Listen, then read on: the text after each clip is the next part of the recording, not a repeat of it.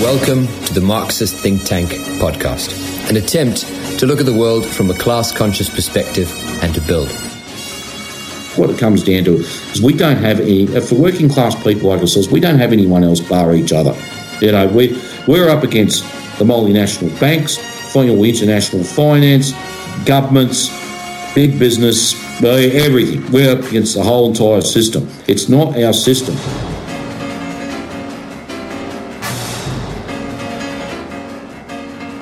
China is getting more and more aggressive and dangerous. I know I keep saying this, but this is a real and present danger. The Chinese Communist Party is crushing Australia's economy. Will Australia stand up to China or back down? As the day in which the Chinese regime disgraced itself in front of the world. Where you've got Xi Jinping saying that Marx was the greatest thought leader ever and that he's wanted to style himself on the basis of Joseph Stalin, the most heinous of the Soviet dictators. So, what a farce, what an utter stitch-up. Communist Party dictatorship has responded to us. Just like the ones Stalin used to stage in the Soviet Union. That makes it sound tough and cool. Just imagine the worst, and that's what's being done. China says Australia is infected with fear, conjecture and paranoia. Where'd that come from? Have you had advice on how to respond best to China culturally? They're so ridiculous. They're insulting, of course, but... the Chinese are messing with us. Let's face it. Referring to Australia as being a bit of a nuisance, like chewing gum on the sole of your shoe. This is a real ratcheting up of rhetoric here, but... Beijing has fired another shot at Canberra as the trade war continues to escalate. I remember an Australian Prime Minister appearing so angry and delivering such a scathing assessment of any nation outside of wartime. These Chinese officials are just sending aggressive tweets to get a rise out of people. So let's call it what it is. Troll-face diplomacy. And then we see this quite explosive tweet. That's what's a little incongruous with the situation right now. One thing for sure is that this remains a volatile and difficult one for Scott Morrison to manage. But no nation with a scintilla of morality or diplomacy does what China did today. From an official social media account on Twitter, the Chinese Foreign Ministry published a doctored image of an Australian digger slitting the throat of an Afghan child with its head wrapped in the Afghan flag. Don't be afraid, we are coming to bring you peace, the image states. The repugnant post made today of an image, a falsified image, of an Australian soldier threatening a young child with a knife. Because Australia is so evil.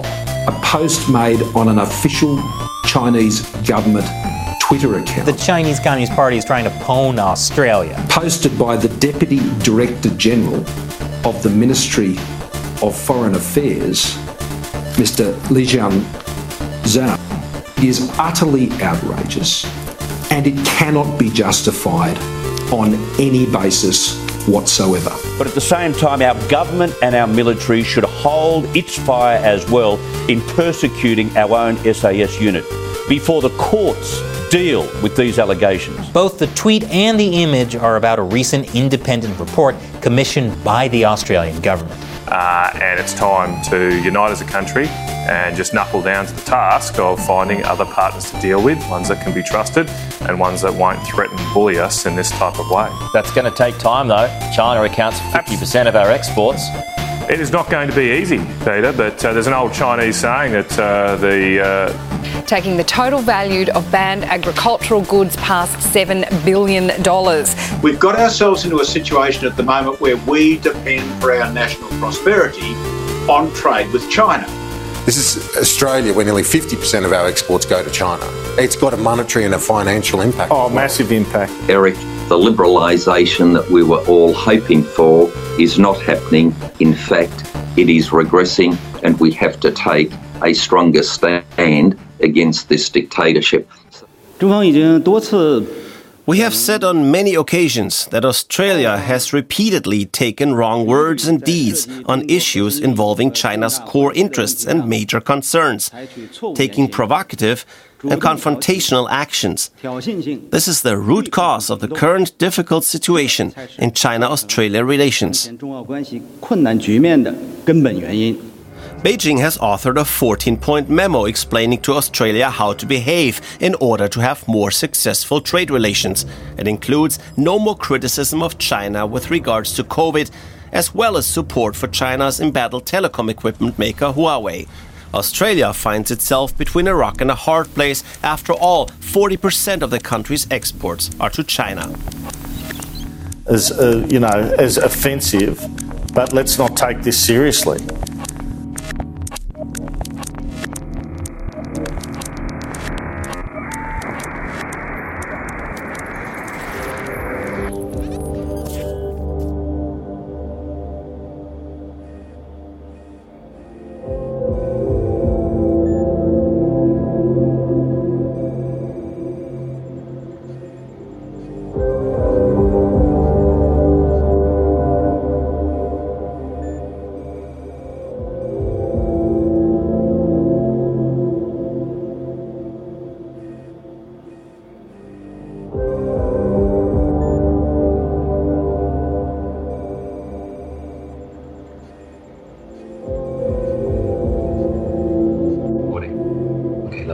So, hello everyone, welcome everyone, and today we have David Fox with us.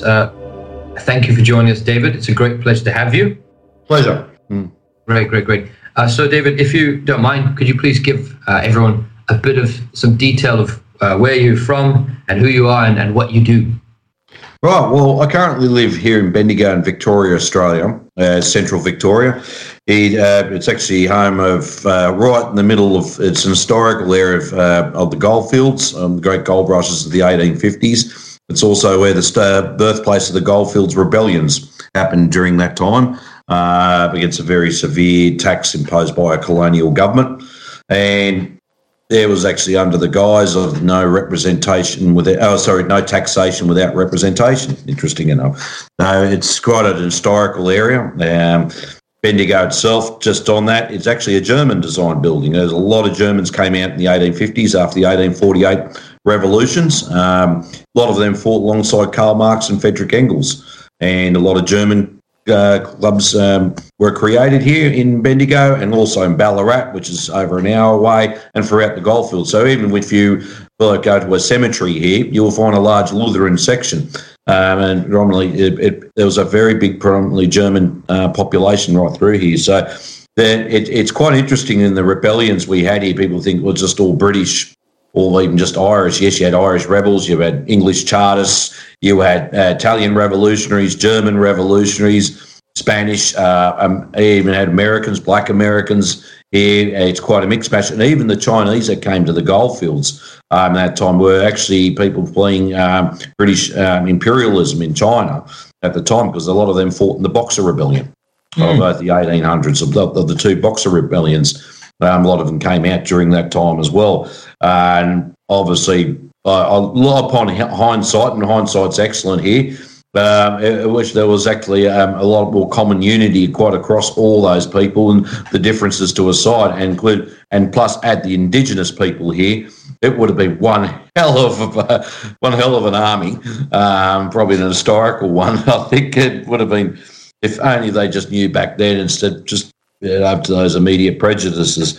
But my background itself, I'm actually a Boilermaker. And that's my trade background. I did a 4-year apprenticeship. That's my trade background. How I came by my politics as well, it was an involvement over time. I think ever since I was a young boy, I thought I had a sense of some sort of social justice, and something was wrong.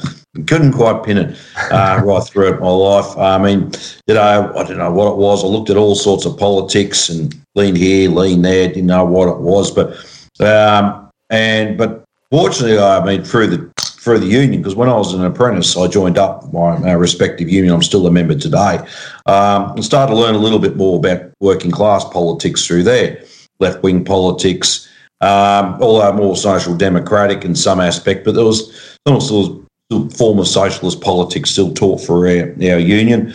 And by the time I got more heavily involved over the time, especially after my apprenticeship, I involved in a couple of campaigns, both trying to stop a uranium mine in Kakadu National Park back in 1998. It's a World Heritage Area.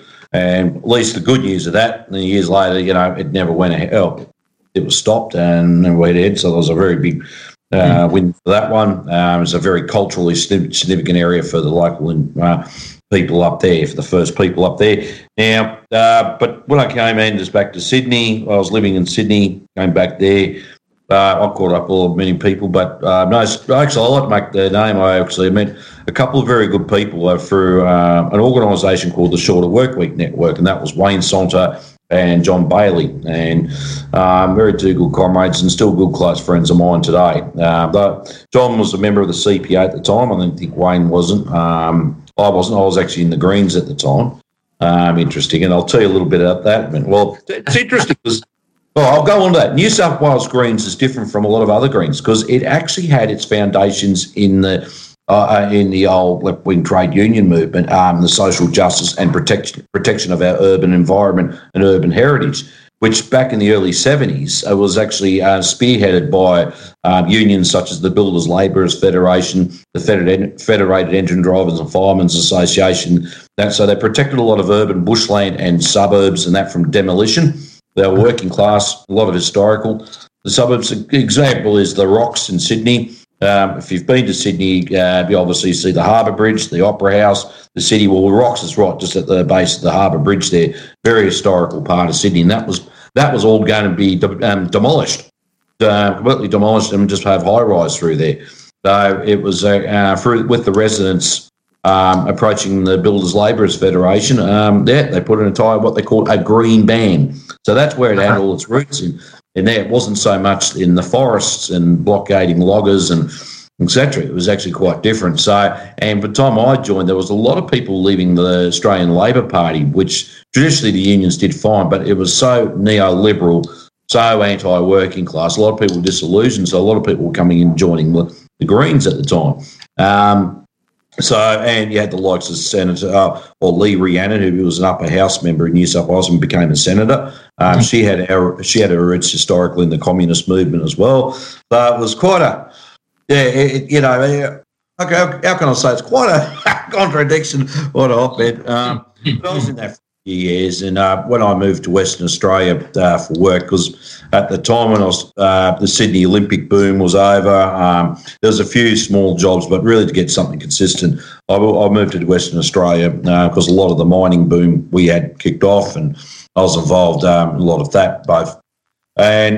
But during all that time, I was still quite heavily involved in my union, both as a shop steward and also its politics as well, but also too general social issues as well. And obviously, a lot of my time took up after hours on weekends, a lot of issues. So, but I quite enjoyed it. And when I went to Western Australia, I was walking into a job there. I didn't take long for me to become a shop steward again and representing workers. At that time, I joined the Communist Party. I was a consistent member for about 8 years, I think. Of the party. I think it was a natural attrition. And I have to admit, I met the founder of the party, Vic Williams was his name. He passed away, I think, in 2010. 2011, and he was really the sound stuff. He taught me a lot as well. He was from the period of the 1930s, 40s, and he saw a lot, and he was just a walking encyclopedia of knowledge. I think at the end there, he was really rejuvenated that some of us are actually catching on to the actually got it about Marxism and trying to catch that populism again and working class populism. I think that's where he wanted to go and grab that spirit of that period, 30s and 40s. So he played a good influence as well and through there. But when I left the CPA, I had still some really good comrades in that party as well. Went on and still quite politically active elsewhere. I became an organiser as well. And for my union, I stepped up the market and to do that, and that's been a been a big task in itself. It's certainly not like being a shop steward. It's certainly tenfold. So I organised both in Perth metropolitan area, the Midwest of Western Australia, then 3 years in the Pilbara, which was Gardens. And then I was finished up for a while and had a little break, and I moved over to Melbourne. And I was working as a boilermaker, and I was asked to come back on as an organiser again to help out in regional Victoria. And haven't looked back since. It's been a lot. It's a really good branch of a union I'm in. For those of you the record, I'm the union I am a member of and work for now as an organiser, the Australian Manufacturing Workers Union. It's an amalgamation. It's an amalgamation of the old metal workers union, food preservers, printers, and vehicle builders. And so. It's certainly a really good branch to be in too. The Victorian branch, we're certainly making some good milestones in a lot of areas. I think last year, like with all unions, we copped a little hit with the COVID thing. There's a lot of areas were in lockdown. But it was interesting through that. In manufacturing, there's very few job losses, actually. It was actually picking up again.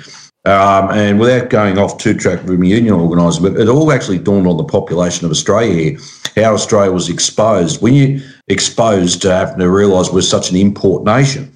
In the 1970s, 35% of the whole entire workforce was in manufacturing. Today, it's now only 8%, and we're a highly import-dependent country.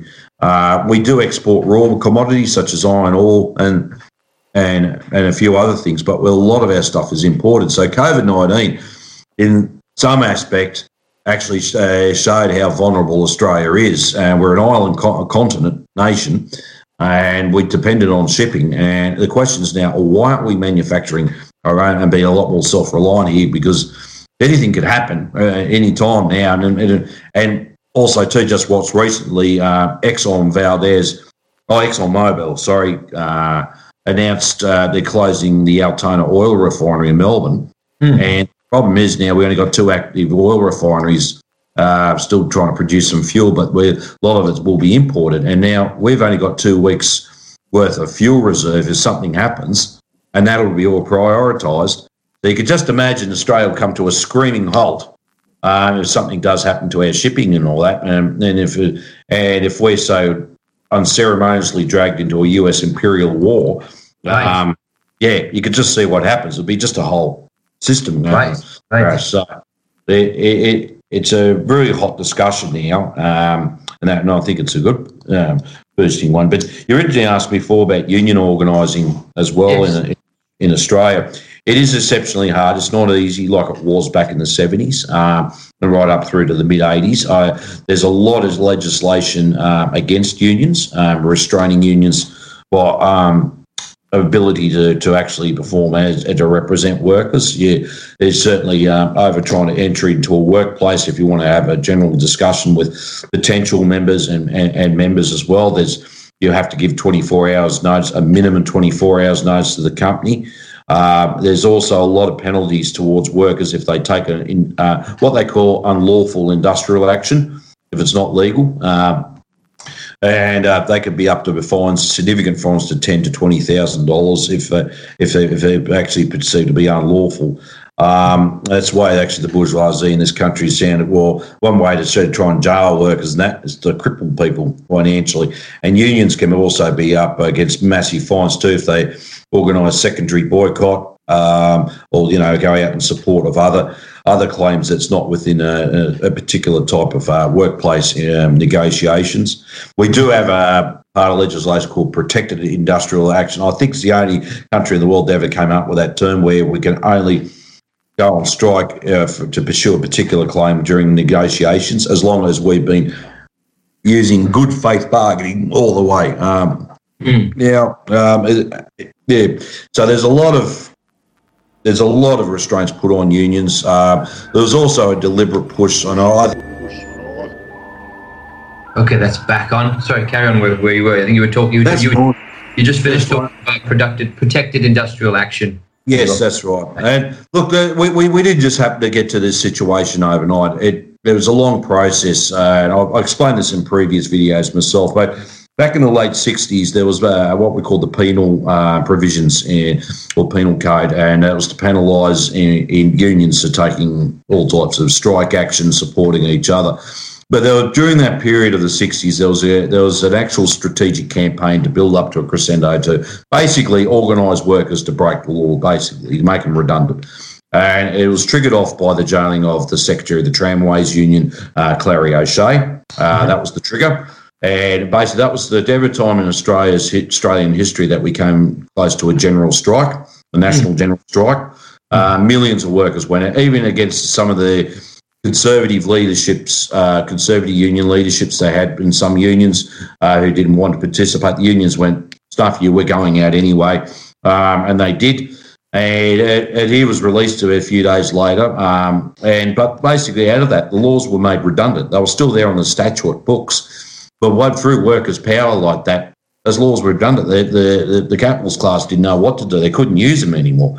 And so that really, from there on, it set off for the 1970s as massive wages growth, the expansion of unions even more. I think there's all sorts of figures. I'm led to believe, actually, the union movement grew up to be about 75 to 80% of the whole working class and working people in this country. And it was actually in the whole entire world, it was a jewel in the crown, especially for the communist movement here as well.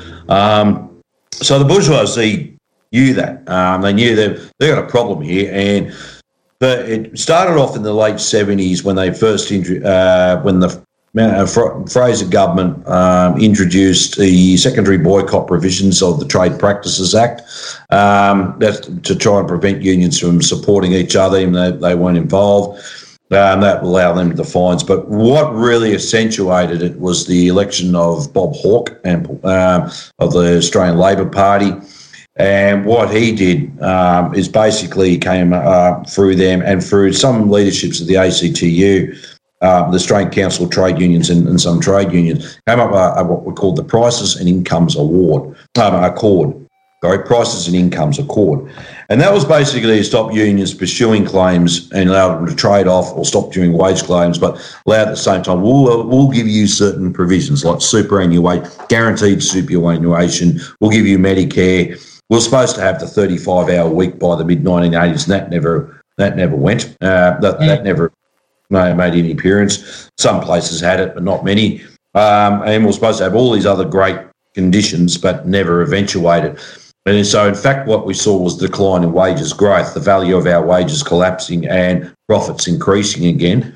And also, too, it was the transfer of power from the workers back into both the employers. You saw this massive, it was taking of wealth by the bourgeoisie, but also what we saw at the time, the crippling of union power in this country. And what really hurt it the most was the recession of the late 1980s, early 90s. Paul Keating, who became Prime Minister after Bob Hawke, famously said the recession we had to have. And anyway, that and a lot of industries as well started then by late 80s, started to move offshore. I remember when I first came into the workforce and when I actually started my apprenticeship, you'd hear stories all over, big plant closures, everything shutting down, machinery put on the back of trucks, sent to port and shipped offshore, their respective countries, all this free trade. To me, there's nothing free about it at all. It's just how to exploit workers further in Aura countries. But we see in everything we lost. And that also they also assisted the decrease in union power, union density as well in the workforce. So by the time the Conservative Prime Minister John Howard was elected in 1996, the union movement size from the 1970s was reduced to anywhere between close to about 25%. And today, unfortunately, it's about 15% of the whole workforce.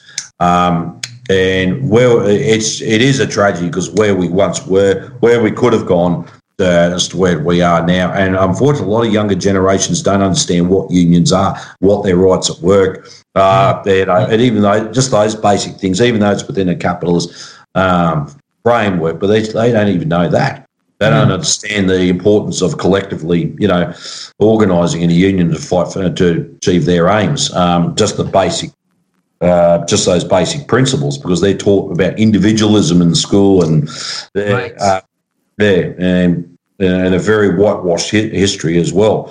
So, as I said, for officials of unions, we are certainly up against a lot of laws, be it the Registered Organisations Commission, the Australian Building and Construction Commission, which is like a Gestapo director set up by big business and government, directed towards the building unions. The Registered Organisations Commission, they just scrupulize every last bit of paperwork. If you got basically down to a spelling mistake, they don't even try and get you on. It's just really some draconian, and the penal provisions against workers against workers, so they can stop them from trying to achieve their aims further. We're crippling with massive fines. I mean, for anyone working class, regardless if they're well paid or low paid, I mean, $20,000 fine, that is a lot of money. That's a lot of money. So that's where we're up against at the moment. And at the moment, as we're speaking, there's further industrial legislation. At the moment, it's gone to a Senate inquiry here. The Scott Morrison government tabled some legislation just before Christmas, which was a ploy of them to try and ram it through the lower house, and now the House of Representatives. Now it's gone to the Senate to have a look at, to make inquiries, and there's all these submissions at the moment. But the most, and the thing is, this is also about the ability to mobilise again. And it certainly is under these difficult times to try and mobilise. And I think they've used the COVID-19 as a great time to try and ram through legislation that will further reduce the rights and conditions of a lot of workers there, further casualise the workforce. So you're pretty much left in precarious employment. That's a very big one as well. There was actually another important piece that's gone right out of my head at the moment. But it certainly is. That's right. Yeah, to stop, especially workers in the construction industry, that if a particular agreement expires, they can allow them to mobilise and properly organise, even under law, to pursue a set of claims. They want to stop that. They just basically say, no, this is the terms and conditions for the entire project, worth over $250 million. They don't want you to achieve maybe a shorter work roster. We'll just put pay to a side, but I mean, always important, but maybe other certain rights and conditions as well. So basically, they just dictated the terms and conditions when they sign that bit of paper to go and start a project. That's sort of the difficulties we have at the moment. I mean, look, I'm hopeful. I mean, look, it's always good to have that. Despite what's thrown of us, I mean, I think the most encouragement now for younger people, and I think for all of us politically active, is encourage more rank and file activism again in unions. And I think that's the important thing, not just wait for the next great union leader to come along and save the day. I think what we have to do is actually start re-engaging with the workers again, figuring that they have the power. And I think that in Australia here, the working class itself doesn't have the confidence in itself to take it on. And that's what I've noticed around, even though those places that are unionised, but even that they'll only move to a certain level. I think it's also the lack of confidence that's been deliberately done over the years. I remember when I was a boy, but even when I started in the workforce, there was that confidence still in the working class. It's like, we don't care, whatever, we're out, whatever. And then it's now like, are we going to win? Are we going to do this? And it was never, it was, in the old days, it was never mind the consequences, we're out, and now it's like, trying to weigh up, are we going to win? Are we going to achieve? Can't you do something even further, even though legally you've done everything you possibly can? And I said, guys, it's up to you at the end of the day. They just haven't, once people say the collective consciousness, yes, that's part of it, but also the confidence. Come on, guys, you really need to step up the mark, Yeah. And it certainly is quite a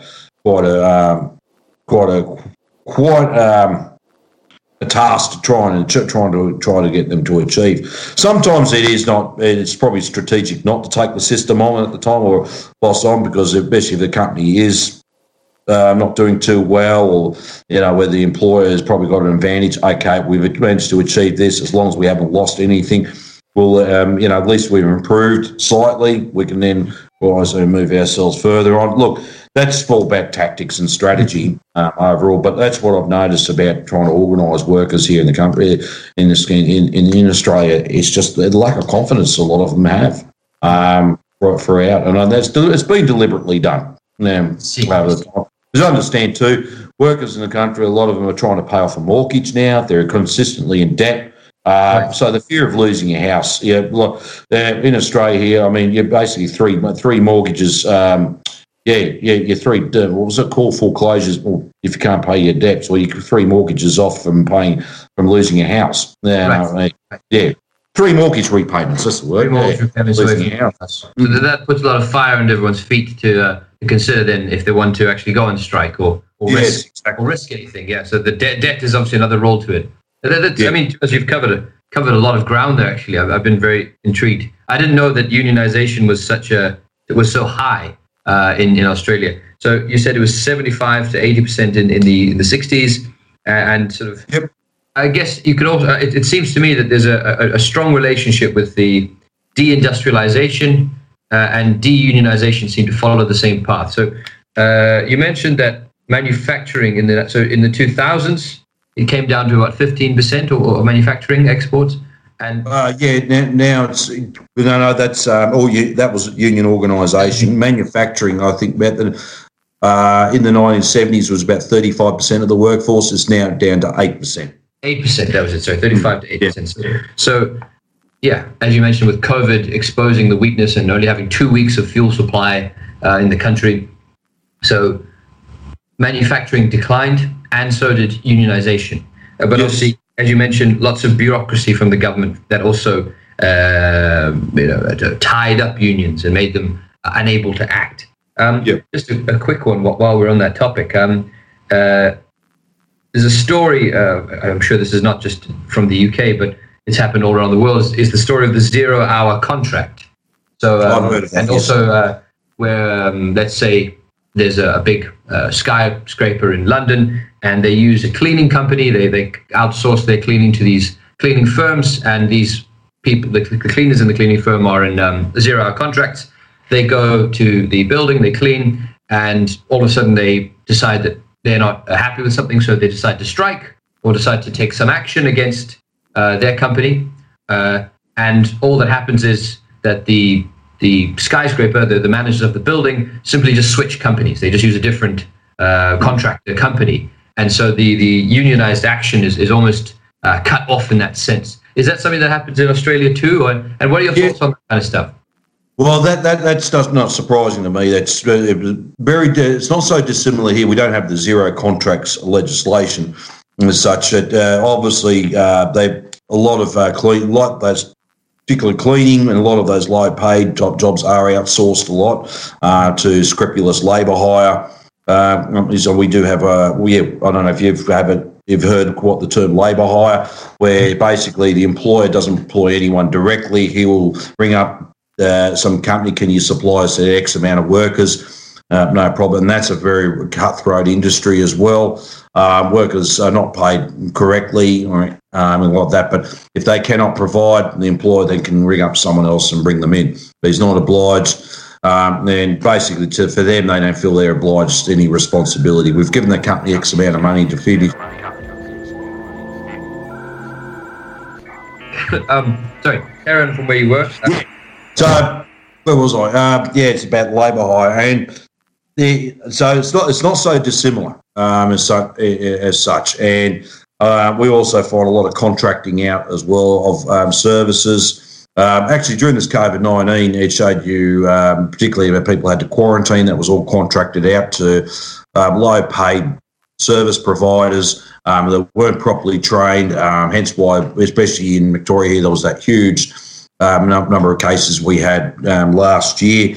That was just one example. And just to actually remark on the cleaning services side, where they are one of the lowest paid in this country, and the union that covers them is United Workers Union. Exceptionally, they're really doing some good work there to organise these workers. But what actually was interesting a few years ago, myself and a few other organisers, when I was in the Pilbara, we were actually we were sent on a short course I was running like a 2-hour course. We met with these couple of women that were actually talking about human trafficking.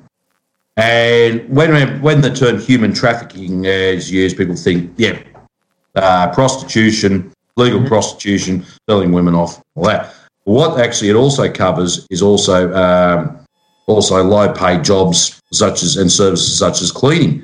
And what they actually said to us, a lot of cleaners, you see them in shopping centres, supermarkets maybe, but mainly shopping centres, other places like office blocks and that. Yeah. They could have actually been easily trafficked here as well. And we've got a scheme called a visa worker system, traditionally known as the 457 visa system. Now, that's basically if an employer cannot source any skilled labour anymore, he's exhausted all avenues, then he can apply for a visa system to allow workers to come in temporarily to fulfil that role, and he has to sponsor them.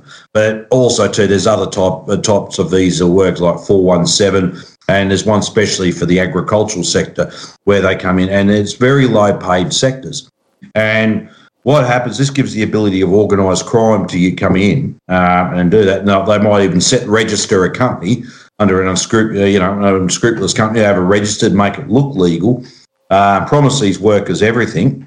So they come here, they'll have their passports probably seized off them and other documentation, and they say, right, off to work you go. They live in a lot of substandard accommodation as well. There's been cases where they found like 30 people in one house, and they're all living on top of each other, cramped conditions. And if they generally speak up about something, the main concern for them is, yes, and immigration will step in, but usually they just try and put on the first plane back out of here without any proper justice or recall. But it's also, too, they're worried about their families overseas, because if organised crime's involved, the threats there for their harm to their family as well is quite a big concern. So they're actually very reluctant to speak out. It's like when we were told about this, like if you walk up to one of them, you might think something, start talking to try and extract information. They probably don't want to really talk much. They'll smile, say hello and keep working. Yeah. It's because they could possibly have been trafficked here. And the fear of not only just losing their job, but the fear of reprisals against them and their family is huge. It is huge. And people, when I've brought this up with people in this country, they go, oh my God, really? And I'm shocked. Well, I actually said, stop being shocked, because Australia is not immune to any other country around the world to all this.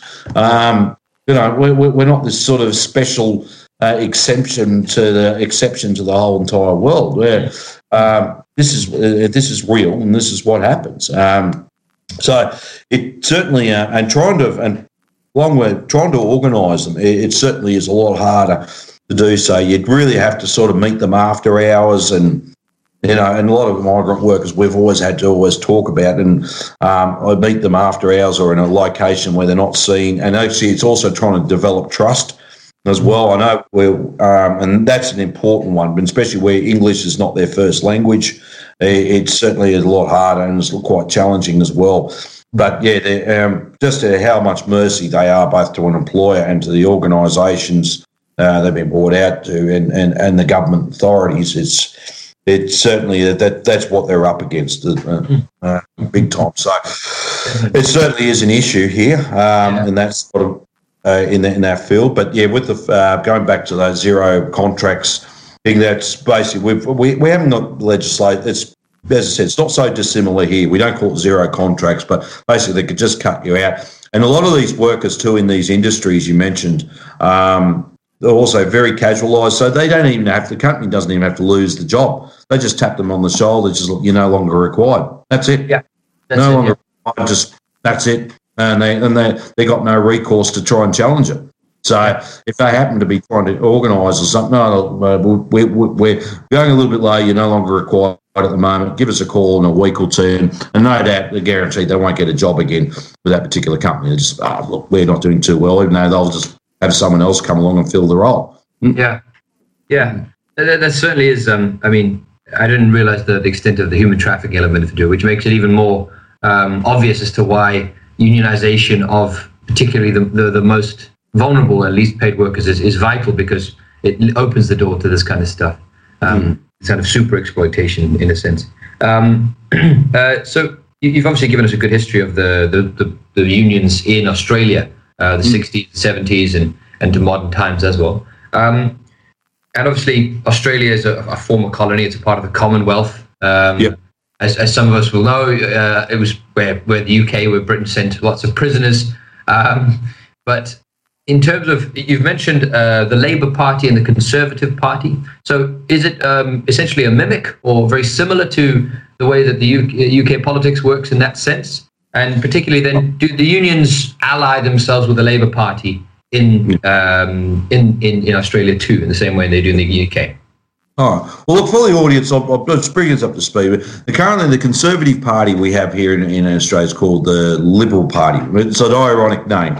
But the Liberal Party was a coalition of parties originally that formed the Liberal Party. They were conservative, and also they're in coalition with another party called the National Party, which is more so the rule for the farmer, big agribusiness that they represent. So they form the Liberal National Coalition Party. On the other one, it's the Australian Labor Party, which forms the two main parties here in Australia, as they call it, two preferred parties. And now, historically, the Australian Labor Party has a little bit different historical roots compared to the British Labor Party.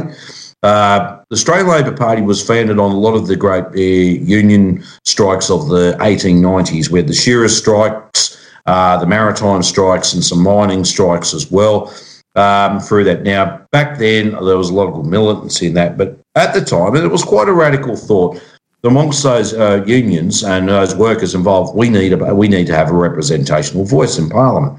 And that's where that thought came about. And during that time, it was the height of the Second International as well, and a lot of social democratic parties or socialist parties were being formed throughout Europe and also in America. So it was for Australia when it was still colonies. It wasn't the actual Commonwealth of Australia at the time. It was quite a radical thing. I mean, I've mentioned that to some comrades out there. They go, "What?" I said, "Well, it was because workers didn't have a party. They tended to look towards the old world liberals at the time, but even that they weren't really that good to represent them. So that's what they did, and they formed various local social democratic clubs, labour clubs, and ranches to eventually, and in the first colonial governments, they managed to elect some members into the local colonial parliaments. And during the time of the 1890s, there was a big push to form Australia as a federation, and the trade union movement was behind that. You had the intercolonial trade union congresses, and the formation of the Australian Labor Party grew out of that. Now, it was a mixed-mash party. It wasn't an actual revolutionary party by any means. There were socialists in it, and there were certainly some early Marxists in it. And understand, too, for Australia, no one would have heard about Lenin back then. But maybe if you're in Europe, you would have met Lenin during the Second International, but here in Australia, not so. You would have had limited information like from Marx and Engels, even dare say Karl Kautsky. Had the information, so it was very little understanding about it. So, but they did, the one thing they said they needed a party. So that's what they formed. But what happened became just a parliamentary party. And what happened through that, and it was through consistent, a lot of struggles, but how to win concessions out of the capitalist party. And interesting, the time of the growth of the Labor Party, the formation, was the early births. It's also to understand as well how capitalism came into being into this country as well. The setting up of industries. There was a book I read called Communism in Australia by E.F. Hill. I mean, I didn't entirely agree with all his context, but he did a very good, interesting analysis of capitalism in this country. Mm-hmm. And during that time, because nothing's independent of each other, nothing's separate. So you had the starting of the Labor Party around the 1890s and formated which on 1901 constituted itself as the Australian Labor Party, but also the growing capitalism in this country. We still had state-based industries, state-controlled industries, but that wasn't socialism. It was there to help develop capitalism further. I mean, Australia could not, even after 1901 when we federated, was not allowed to produce its own steel. And it's only World War I exposed Australia. We actually still had to get permission from Britain, from the Privy Council, to make our own steel. Really? Okay. Yeah, and then in the end of World War I, we managed to start making our own steel industries. And because Australia at the time, when it federated, it was there basically to administer British capital because the colonial governments put tariffs on each other for goods transferring, say, for example, between New South Wales and Victoria and vice versa. Then it was a pain. It was really causing a lot of mercantile traders a pain, paying extra, and how to make it fluid. And so it was basically thought, well, look, okay, yep, form the Australian Parliament, Australian government that's there to oversee the Ministry of British Capital. We still had to answer with Britain. If Britain went to war, we had to go for it. And so there was, and it was only up until about the late 1980s. There were certain cases still had to go to the Privy Council in the UK. Until that was actually put to a hand by Bob Hawke and Paul Keating when they were Prime Ministers, that no, it all goes to the High Court now, or Supreme Court here in Australia. Stand on our feet. I mean, even our flag, you see it to this day, it's got the Union Jack in the corner. We just define that further. So obviously in the older colonial relationship, like you mentioned, Australia was not allowed to make its own steel, I assume, to protect the British steel industry. Exactly. And then you say with tariffs between different provinces. But so on certain things, Australia would have to apply to the Privy Council in order to execute something, and that Privy Council being a UK body, a British body. And now that's changed, and it has to apply to the High Court, the UK High Court, or the Australian High Court? Australian High Court. Okay. So what things would the Australian? What things would go to the High Court? What kind of things? What kind of decisions would have to be decided whether Australia is allowed to do it? What kind of things have gone to the High Court? Oh, that can be a lot of things. That could be like legislation that has been put forth and might have been passed. That can actually be challenged.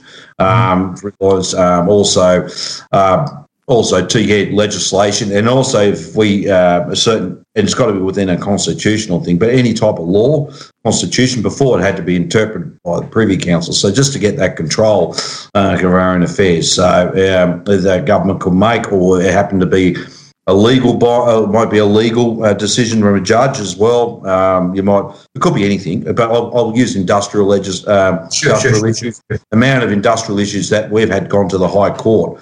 We've gone through the various courts, from the industrial courts through to the Federal Circuit Court, through up to the High Court, to have decisions ratified and recognised by law, which unless it's changed by Parliament, that years ago it would have had to go. It went up to the Privy Council. Interesting enough. So, and it comes to show. And just on that for the viewers and all the audience.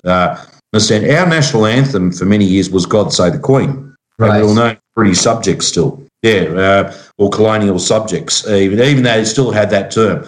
The Queen's or the King's subjects here. And in the early 70s, with the election of the Whitlam Labor government, he changed it to Advance Australia Fair. After the sacking of, if we got time, I could talk about that, but he got, I call it the coup against him, but it was the sacking by the Governor-General, John Kerr. The Fraser government reintroduced God Save the Queen again, and it's until Bob Hawke became the Australian Prime Minister that it was changed back to Advance Australia Fair. And so basically it was a struggle for even having our own national identity as well, because the old saying, what are we, South Sea Poms, or are we Little Britain down under?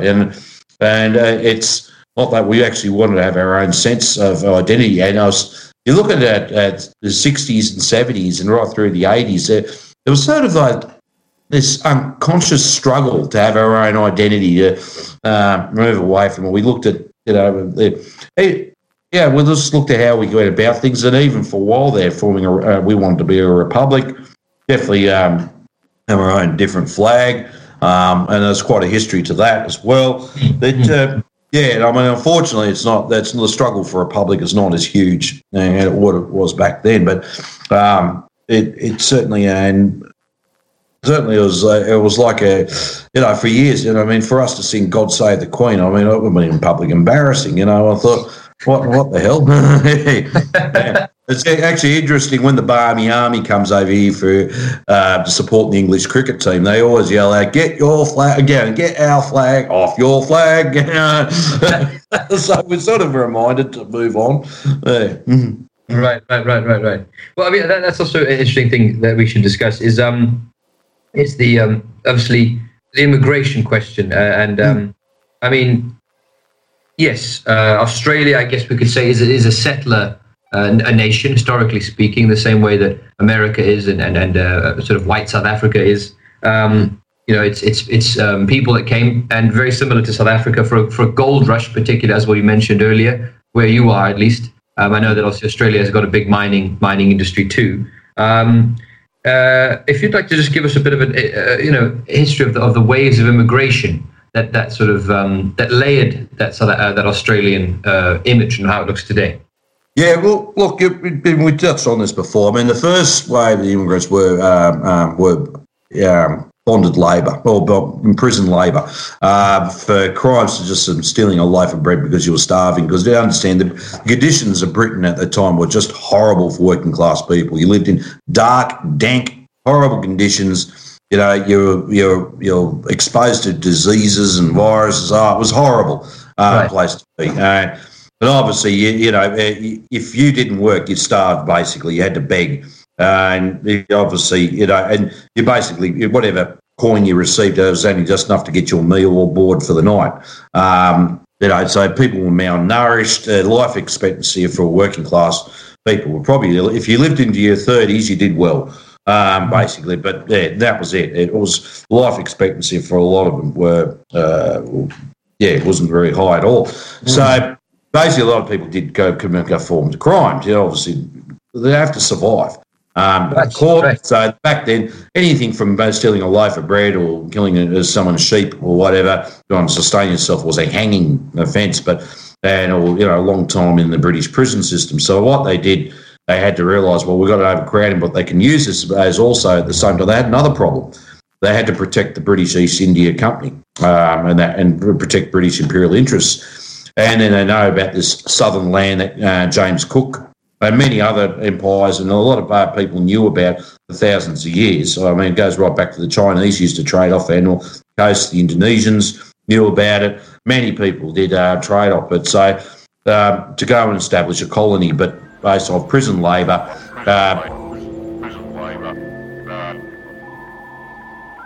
And the penal system. So when the first fleet came into the Sydney harbour and established the penal colony at the time, obviously that was the whole. But the whole concept behind that was actually to establish a British outpost to protect British imperial interests and further expand it as well. At the time, and National Day is celebrated on the 26th of January, which was the date the penal colony was established. Now, there's a lot of debate around that. I won't go to it and I'll call it. A lot of us call it Invasion Day because the Indigenous people, well, that's the day that it started for them. Or that's there's a lot of debate about that for Australian society. Some people say don't need to change. There's a lot of big further support now to change the date for obvious reasons. And like I've said, for obvious reasons, they didn't establish a nation on that day. They established a British colonial outpost, penal outpost to protect its interests and to protect, like the British East India Company, etc. Because they needed to. Because Britain was at war with France, and I believe that Russia at the time as well. That was at war with pretty much practically everybody, as it does in expanded territories. And so that way they had to establish these outposts. And, of course, they claimed most at the time, the east coast of Australia for itself. Now, obviously, from then on, through as it expanded, went through the inland, there was actually the big there was been a lot of massacres and wars with the Indigenous people here, the First Nations, and they were fighting a war of resistance, against this new colonial power that's come into their land, that they've been inhabited and occupied for thousands and tens of thousands of years, and they've lived in quite harmony with the land as well. So all of a sudden their whole life has just been disrupted, and now they've been exposed to diseases they've never been exposed to, wiped out through that, but also massacred as well. So it was like Britain declared a war on the Indigenous people here straight away, and that's why they've always seen that as an invasion, because there was never no treaty signed with the Indigenous people. There was no unconditional terms of surrender. No, none of that. It was just basically, we're claiming it, that's it. And what the British colonial authorities did, just grant land to very scrupulous, obnoxious type people, such as the likes of colonial figures like John MacArthur and that, who claimed large amounts of land. These type of people and so were not... Did they purchase this land, or were they just granted the land, sorry? Just granted. Just given free land, okay. Yeah, given free land. And that's because what happens, the colonial authorities recognise the land as uninhabited. And all they did is apply for it. Here you go, you'll set this grade of land. But Molly Jezza said the most unscrupulous, most corrupt people, they actually got the good land as well, the good land for grazing and growing, etc. And the idea was to grow food and supplies to the British Empire. And as it started expansion, people called it settling. Well, so a lot of people were brought here against their will. I will say that, just because, I mean, one, they were brought here by prison labour, and the second and third fleets that came over, a lot of them were Irish rebels, because the Irish were fighting for their own, fighting for their own country, or free from a foreign ruler. That's just to put it out there, and they were rounded up and sent over here as well. And also, I do have a forebear that came over in the 1830s, a man named John Pomeroy. He was an English Chartist, and a lot of the English Chartists were rounded up as well. Anyone who spoke against the Crown, even if you criticised the Crown, you were basically arrested, you were trialled, and then sent to 7 years hard labour in the Australian colonies at the time. And it started expanding out. First, next it was Tasmania, then known as Van Diemen's Land, and then obviously into Victoria, and started setting up all these other colonies over the course of the time throughout the 1800s. Quick question there. So when did so obviously you've started saying, when did they start with the penal dispatches of working class people to Australia, and when did it sort of end? Just so I can get an idea of the ending of the sort of time frame. Oh, right. Well, they came over as what we term the term convicts. Yes. 1788, well, obviously a little bit earlier, it would have to be trialled and sent, but the first fleet came here in 1788, or arrived here in 1788. And from then on, and I believe the last convicts ever sent to Australia, and I think it might have been Western Australia, don't quote me on that, was the 1860s, mid-1860s. There was a very big push to stop prison labour. As a movement actually stopped that. For the people in that movement for many reasons, but people saw how horrid and unjust that was as well. Because even on the ships over here, you're locked consistently in chains, or that consistently in one position all the time, most times of the day until you got in. A lot of people, those prisoners died as well on the way over. And they were pretty horrible conditions on those ships. It's not like a luxury cruise we're on now. They're small sailing ships. You're prone to seasickness. You're actually prone to being shipwrecked or drowning because of violent storms.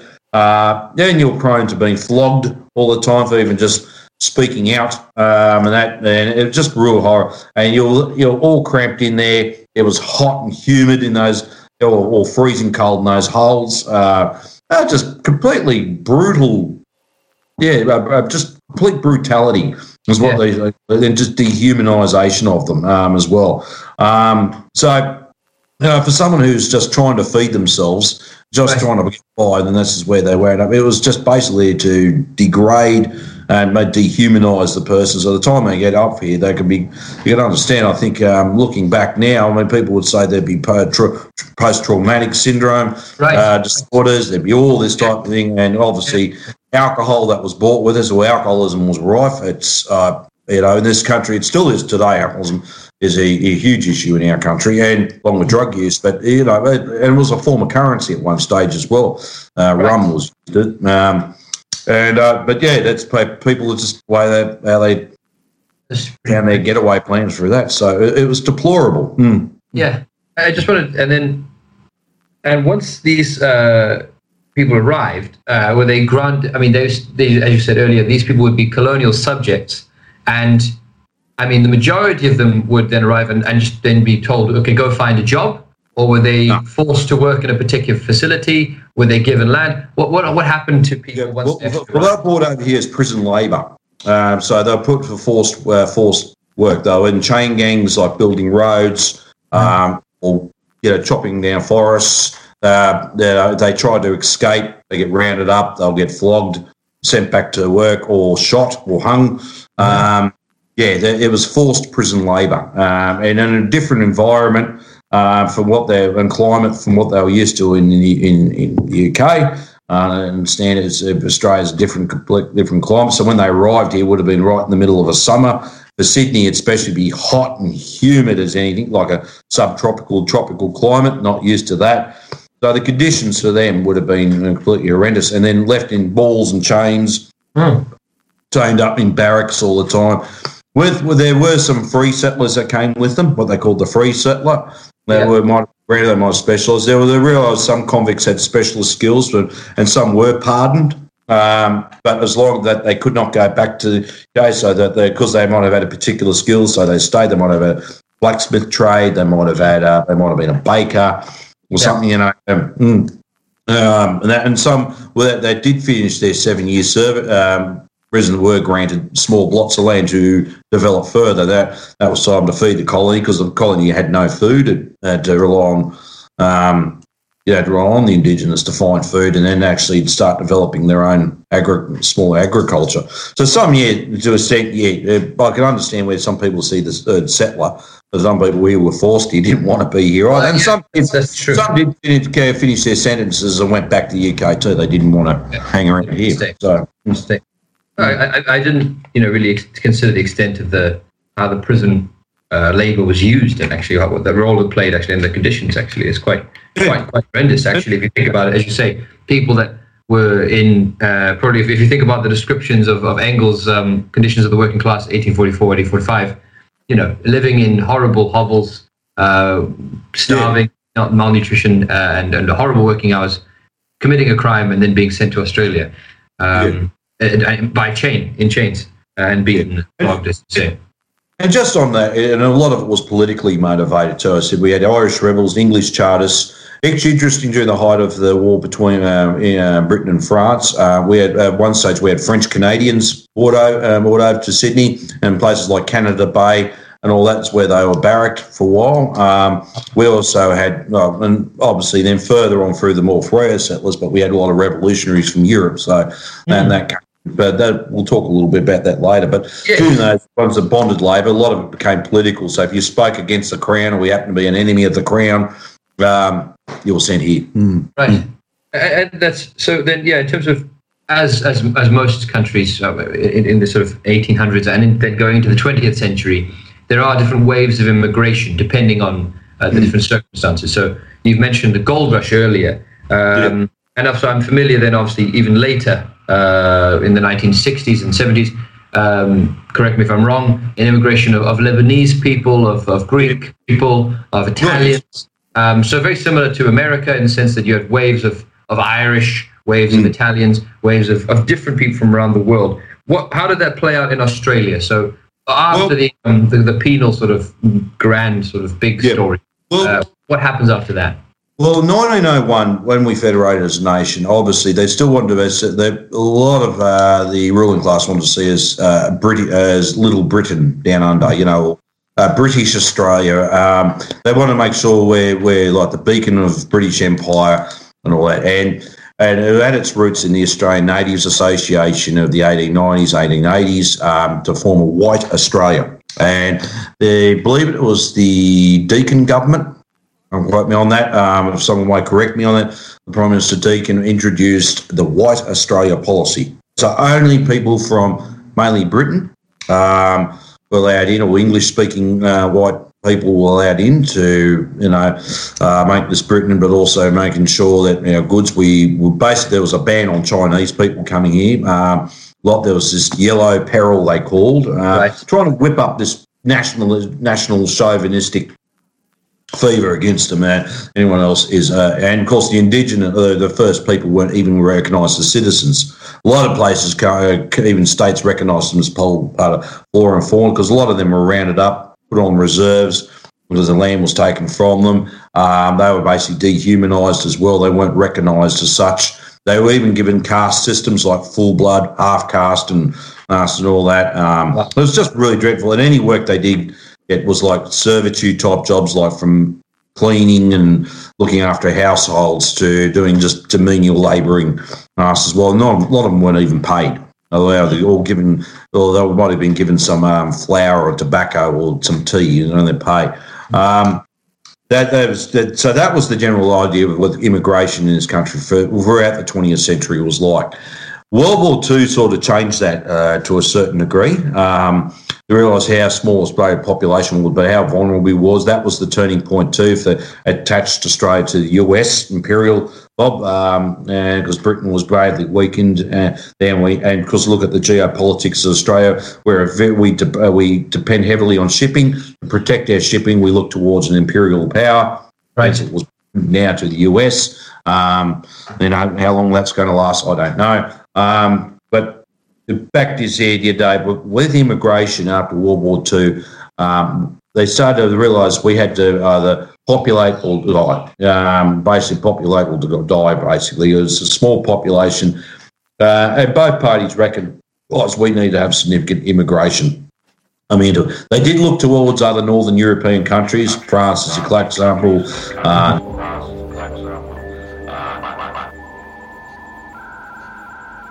Carry on there, David. Sorry for the interruption there. Yeah, that's fine. I mentioned Denmark as well, but other Scandinavian countries. There was a term called the beautiful Balts come over, and there was obviously you see the propaganda of people from Sweden, Norway, and that. Oh, what a lovely country! Encourage them to stay here as well. But they realised they had to sort of expand first. They looked at Southern European Italians and Greeks predominantly, people from Yugoslavia as well. At the same time, too, with their downside of it, they actually allowed those who were fleeing the Soviet Union that sided with the Nazis in World War II, and like from the Ukraine, Yugoslavia, Poland, Hungary, and also those who sided with Mussolini in Italy. They found an escape route out here. We did. A lot of them came out as well. At the same time, but we had a lot of that, but a lot of Greek people there, especially Melbourne had the biggest Greek migrant community, and then Sydney behind after, it was massive because they were fleeing a lot of the fascist junta there as well, and in Greece as well. Which was British backed, so right through the 50s and 60s. Massive immigration programs, but they still look towards Europe. They weren't allowed people, say, from Africa, maybe Latin America, or and especially Asia, weren't allowed in. There was still there was two significant events in the mid 60s, 1967, I believe. There was a national referendum to recognise the first people in this country as full citizens. We had and the yes vote got up. There was a majority, but it was still quite. When I looked at the results, I think it was about 25% said no, and that's still quite significant. So racism was still trying to play a big, heavy role there as well to differentiate them because it took them all these years to recognise them as citizens. They're still fighting for a lot of their rights to this day. Yeah. But when the Whitlam government came in the early 70s, he removed the remnants of the White Australia policy. And it was outdated, it was racist, it's just bad news. And that then allowed people from other countries like the Middle East, Asia to start coming into this country a lot more. We've always had the Chinese with us, but a lot of them were persecuted too, interesting enough. But I'll retract that, sorry. A lot of them were persecuted. And something they suffered from a lot of discrimination as well. And interesting, we've always had people from, say, Central Asia, like Afghanistan and Middle East since the 1800s. Anyway, we had the Afghan camel drivers. We have it, and to this day, when we hear a lot of people they don't like people of a particular religion, like the Islamic religion, we'll say, well, they've actually been with us since the 1800s. Yeah. They helped opened up the outback, putting the first overland telegraph holes in, and then eventually the railway. So they played a significant role in developing this country. So it's quite a bit of all this, fear of other people. It's like, well, there's no need. We've always had them here with us. Right. Yes.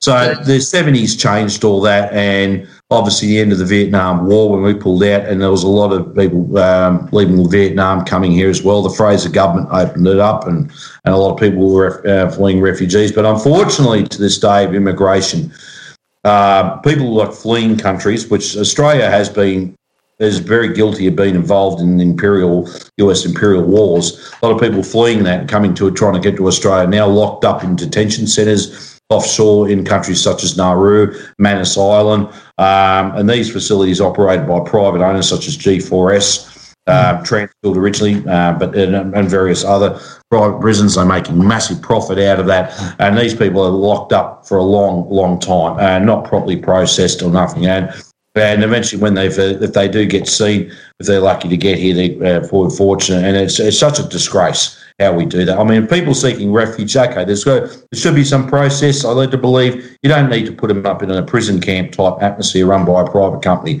Because yes, you probably need to quarantine, because especially COVID-19 showed this. Go through those things, health checks, everything else. But look, I said, look, if they're passed, let them once they've passed all that initially, bring them out in the community anyway, especially if they've got something to contribute, especially in regional Australia as well, where a lot of them do contribute greatly. And that's both major parties are complicit in this. Both Labor started it, Labor Party did, but also the Liberal National Conservative parties extended it even further. It's really dreadful how they treat them. But all in the name of making profit out of them too. But they bring up the race card, they're here to steal your jobs, or we've got high unemployment and all that. And with immigration, that still plays on some people's goals. Look, on people's minds. Right. I think most important with immigration, because without it, this country wouldn't have grown at all. We wouldn't go nowhere. And I think people understand. I can understand everyone's concerns about employment security. There's unemployment, why we're having this and that's pop. And unfortunately, immigration growth under capitalism is there to mostly increase profit, and that's what they're there for. It's not there to serve it. Where I say it was under socialism, is it will be there to a bigger population will be able to sustain, but there to improve society even further. That's the fundamental difference. But look, I actually do like immigration. I quite enjoy people from many different countries and different cultures. I mean, the upside of it, if you love food, we've got it here now from everywhere. It's amazing. When I was a child, a lot of the stuff we've got now that we didn't have back then. And that was all introduced to us. And I've actually talked to workers about immigration, and don't get me wrong, and some of them might have a go at some from the Middle East. And I said, well, you enjoy doner kebab, don't you? Right. Oh, yeah, well, come on. Where does that originate from? Turkey and Lebanon, etc. It just, and even people who speak out against towards Chinese people. So you like going to a Chinese restaurant, don't you? You like eating Chinese food and Vietnamese food. It's just, or they also like going over to Bali and have a holiday there for cheap holiday for 2 weeks. So, I just learn the utter hypocrisy of it. So, I think that's an important question is as we've already explained, that immigration has always happened in Australia, or ever since 1788 or so. The first waves, and then Irish, and then German, and then to the modern times now. And with, as we mentioned at the start of this conversation, about deindustrialization and deunionization, and then the sort of vulnerability that working class people then have because of 0-hour contracts, because of bureaucracy with unions, and you couple that with whichever wave of immigration that's happening now, whether it's Chinese or Middle Eastern or wherever the people are coming from, that must have a big role. Then that must, as you say, be a big concern for working class people, that they're losing their jobs, or they don't want people coming in and taking their jobs. And that's a big trend. That's not just an Australian thing. I mean, if you look at Brexit, a big thing about immigration there. If you look at Trump, it's a big thing about immigration. So as you said there, you sort of, when you're union organizing, sort of how big of a role, how much does that come up? The question of people coming here and taking our jobs. Yeah. Well, interesting. It can bring up in meetings one time. Like I'll be having a meeting, I might be reporting back on a particular subject, or a campaign, or all negotiations. And someone brings up the idea, oh, yeah, well, what about all these people coming here taking our jobs straight out of and you always get that in big meetings with work. Or someone come out of, no, we're going with something different. No, what I do, I'm trying to explain, I said, well, look, first there's two things I have to do because I'm limited with time. I said, look, guys, I'm just here. I really need to concentrate on this with some time. I'll address your issue in a minute. And if I've got a bit of time, I'll try and address it. Now, I think what the trick is not to attack them for raising it like that, especially if they mention that. And at the moment, this whole anti-China rhetoric going on, trying to water that down is how we neutralise it. Do we go out face-to-face and saying, oh, you're racist, you're horrible? But no, I don't think that is. It's an underlying fear of insecurity as well. And how are we going to achieve this? And unfortunately, what we call the left in this country these days has totally neglected that completely. When I've brought this up, they've said, no, we haven't neglected it. And I said, yes, you have, because the reality is today you haven't addressed their concerns.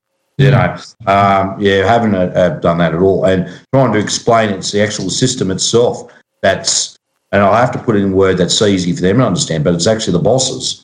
They are the ones that are causing all this problem. It's the bosses that made the decision to close the factory down and send it offshore. It was the bosses that were in pursuit of greater profit. They've done this to you. There's this pursuit of the bosses that have done this. Let's focus on our real enemy. And it's the fault of the bosses not guaranteeing you full employment anymore, job security. They're all in the name of making super profits anymore. It's their inability for them to do so in the system that they uphold, and trying to get that through to them. And I think it's going to take a long, big effort. But for those, there are those that are trying to do that, and it is a big task ahead of us. But when I say the left, I'm talking about Caleb Maupin calls it synthetic left, and I tend to agree that, throw them into that camp. There's all their ideas, getting out there, shouting abuse at them. I said, well, hang on, let's just pull up. Not unless the actual right, complete neo-Nazis or something like that, maybe something to do with it. But most of the minority of people have just got basically a fear of the unknown, fear of insecurity, fear of that. And I mean, look, we all hire a deal. It was no different from South Africa, no different from New Zealand, America, everything else. We wanted to have a house. It might have a white picket fence around it, but a nice garden, secure life. At least you've joined the firm, you joined for life. You're going to have a happy retirement. You're going to be looked after. Your kids are going to be looked after. They're going to be educated, have a good future in front of them. Their grandchildren are going to have a good future in front of them, and so on and so on. And an old saying is, we come in this world, we live, here, but we want to leave it a better place. And that's basically what a lot of people want, just some sort of comfort in their life and stability. They're not asking for a multi-billion-dollar mansion and all the cars in the world they can have and etc. They're not asking for that at all. And I think but all the things they've been asking, the desire for, it's been taken away from them for all these years. And all of a sudden, when they're getting shouted in the face and everything else, and all that's been it's been taken away and systematically destroyed. I just want to actually touch on about Labor aristocracy, because I'm hearing this quite a lot. And I was going to say this to all those who use it, don't use that term loosely. Use it for the actual, it's not divorced from me. The Labor aristocracy now has been destroyed systematically in the US, Australia, New Zealand and everything else. The bourgeoisie no longer need it. They're trying to do whatever they survive. And unfortunately, some of them have gone to follow the likes of Trump, all that type of right-wing populist. And the fact is because they've lost everything. They've lost a lot. They've seen everything, and that's what it comes down to. And this is where those of us left-wing need to play this role to win them back to left-wing populism again, to realise it's the system itself that's deprived them and that's done this to them, not a group of people. And this is where we need to actually get them focused so we can struggle on to away from capitalism. The system is moribund now. It's gone. It's actually not dying. It's no point in keeping it alive. But a lot of these people don't see beyond that. They just, and when they saw a demagogue like Trump, which deliberately misled them, even right up to what happened in early January in Capitol Hill, deliberately misled them and then knifed them in the back. Absolutely. It's just like, well, that's the tragic side of it as well. So, we've got a lot of work to do. And I've got to say, too, like those who have been involved in the anti-fascist struggles, a whole lot, well, we do need to engage with the masses, and this is why it's important. Otherwise, we get a situation like it'll be someone worse than Trump's going to come along next time. And this is the problem we've got. we don't do something about it and start addressing those concerns of those people. And you'll find deep down it's nothing to do with the colour of anyone's skin or their different culture. It's just because they're concerned of losing what they've worked for and in life and everything else. It's like, it's the idea of having a house and security in life has gone out the window, and I think it's an elemental, it's a fundamental point for human survival: clothing, food, shelter, water, along with utilities and security and stuff. So there.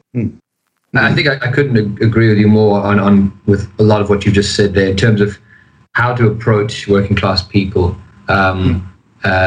with whatever what they're saying in some senses, that the sort of liberal sort of middle class, quote unquote elite, or sort of highly educated individuals, the synthetic left, people that will rather berate and cancel and dox someone for saying something. And usually, as you said, these things are said because people are scared of losing their job and their livelihood and their food and housing, as you said. I think there's something you mentioned earlier, which is about young people not even knowing what a union is or understanding a union. And I think this is something that's very important. And it's the idea of the union is attacked quite a lot in many ways in places that you're not even aware of. I mean, for example, I was watching the series The Office, the US one, the American Office, The Office. It's called The Office. And there's a particular episode where the warehouse workers have decided to form a union, and even though it's a comedy show and it's not political particularly, the boss comes in, Jane, and she says, if you form a union, this branch will be closed, the job will be, this will all be over, the whole thing will be over. And I was an office worker in a sense. I was in an office, I was a recruitment consultant once, and I was political. I was obviously, I joined a communist party, and I thought about forming a union. But the idea, even though I had read all this stuff and knew why it was important and knew why it was vital, I still couldn't even approach my colleagues because I just thought that the idea seemed so far and so distant and so impossible and also risky. It did, because thinking, let's form a union in the office, or let's ask everyone to start the process. It just seemed like it would end in me losing my job. And at the time, I was paying off debt from the university and was paying rent. Not very stable. So I think there's two things. It's just to sort of, actually, one main thing is, could you actually maybe explain to us the things, maybe the most important things that you think unions have actually won for working class people, and why they should join them, still try and join them and consider them today? I mean, I don't know whether you want to talk about the weekend or the 8-hour workday, but I don't know, usually Skype's pretty stable. This is the first time I've actually had this issue. Okay, so again, sorry, we've been cut off there. We've had quite an unstable connection today, but I'll just rehash the question just in case we lost it. But why is it so important for workers, young people particularly, to join a union? What have unions done? I mean, whether it's the weekend or the 8-hour workday, why would you say it's a good idea? Well, for starters, I mean, besides the conditions they do enjoy today, I mean, we have a 38-hour week. They have 4 weeks annual leave, your full-time, 17.5% annual leave loading on top of that, overtime rates, shift penalty loadings, but also other guaranteed rights as well, that you have got protections in place that you can actually dispute an employer if there's a decision made by the employer that will be detrimental to your either health and safety. All health and safety legislation was actually fought for by unions as well, but also too, they might want to transfer you from day shift to night shift or to another location somewhere without you actually going through proper consultation. And you have got every right to dispute it, because that's a big disruption in your lifestyle. They just can't make you work excessive hours, can't force you to work for your lunch break. I mean, simple things, but even the facilities of work, your lunchroom, your lunch table, your chairs, the microwave, the pie oven, the refrigerator, the hot water, cold water, drinking water, etc., tea and coffee and all that was all fought for by workers who've been in the unions, but also giving you some sort of political voice as well for the way forward. Not perfect by any means, but it allows you the ability to actually, when there's a political decision made, it allows everyone to mobilise and band together and unite against that political decision that's be against your working class interests. Obviously, at the times when people don't understand that the thing is what the unions have provided for all. I mean, when they're talking about freedom and all that, well, it was actually workers organised in unions. It was workers themselves that, for the basic fundamental freedoms we enjoy today, it wasn't on the battleground. It was actually organised in the workplace. Karl Marx correctly looked into the workplace itself. That's where primarily it all started, our relations to the means of production. So I'd be saying to all those young people out there, even if there might be casual part-time, you could still join a union. It might be a less fee, but you still need to have those basic rights and people to back you up. That's what it comes down to. We don't have any, for working class people like ourselves, we don't have anyone else bar each other.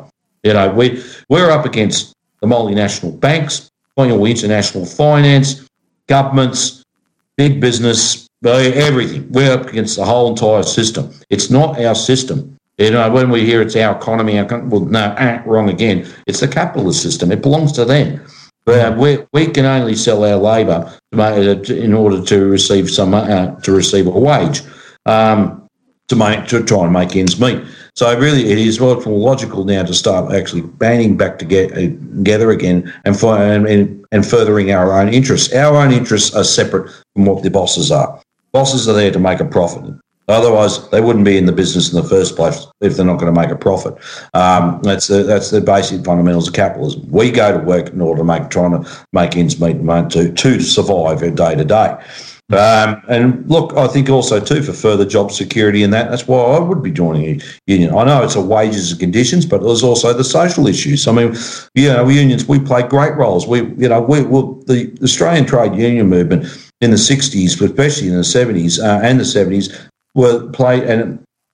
they played the leading role in the Vietnam moratoriums against pulling Australia out of Vietnam War. It wasn't the middle class. It wasn't these group of rich liberals or anything like that. It was actual working class people playing the leadership role of it and the driving force that stopped. We were able to ability to withdraw our labour. We played some historical roles where, it was the union movement, especially the waterfront unions, that helped Indonesia achieve independence from Dutch colonial rule. With that, they actually the seafarers and the wharfies refused to move ships and unload goods a lot. They tied all the Dutch ships up. They couldn't immobilise them. We played those fundamental roles, and all both things, the anti-war, through to preserving our built environment and natural environment as well, and also playing important roles in other social justice issues as well. And so we do play a bigger role than just what you get in your pocket every week, which is important. Don't get me wrong, but it's also a much broader play and see our own social life that benefit working class people. I mean, even too, fighting for, years ago, and for fighting for job security, so you can have a house, an affordable house as well. One you can, at least, you don't have to sell when you're elderly. You can always live, you can enjoy for the rest of your life, all those things. Those things they tend to enjoy. That was actually fought for by unions. Because without the unions, they'd be still doing 16-hour days in the most deplorable conditions. Now, I mean, I'll just use Bangladesh as a classic example. That's what it would be like. When you look at the working conditions of Bangladesh, there you go, buildings collapsing on you, the whole lot. And then total disregard. If you're injured, doesn't matter. Oh, well, we'll just replace you with someone else. Workers' compensation is another big issue for us. If you're injured at work, that's why a union play. And for workers' compensation payments, that was all fought for by unions. Income protection, if you are injured at home outside of work hours. If you're only in a union and happen to fight for a good union agreement or within your ward, at least you have income coming in while you break your leg at home, fixing a roof on your house in your home, broke your leg. At least through that time you're off, you're still receiving income, that help you over. I mean, even Medicare, it's not great, but that was a hard fought for thing by unions for many years. And so it's your superannuation. So all these things people take for granted. But actually, one of the things we do enjoy, we're actually fought by unions. Yes. Yeah, fought for and won, and with a long struggle. Absolutely. Well, thank you so much, David, for coming in today and speaking. I've really enjoyed this. I think this has been like we've had obviously some detailed discussions about legislation and a particular sort of union organizing in Australia, but also we've talked about the history of Australia in terms of immigration. I didn't know that there was such a radical history with you see, the Irish, the German, different revolutionaries, different the Chartists, different people coming into Australia, and the particularities of bonded labour, of the penal system. That it was such a brutal, terrible thing. But again, thank you so much, David, for coming in, and I hope that people will find your discussion about the use of a union and the importance of organising and becoming class conscious and working together, and how to do that. So thank you so much.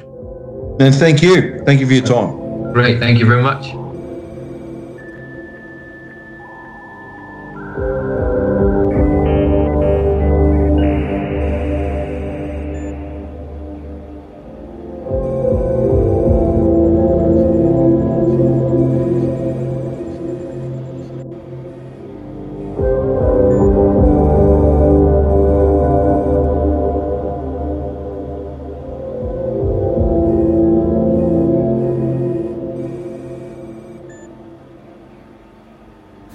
And that is it for this episode of the Marxist Think Tank.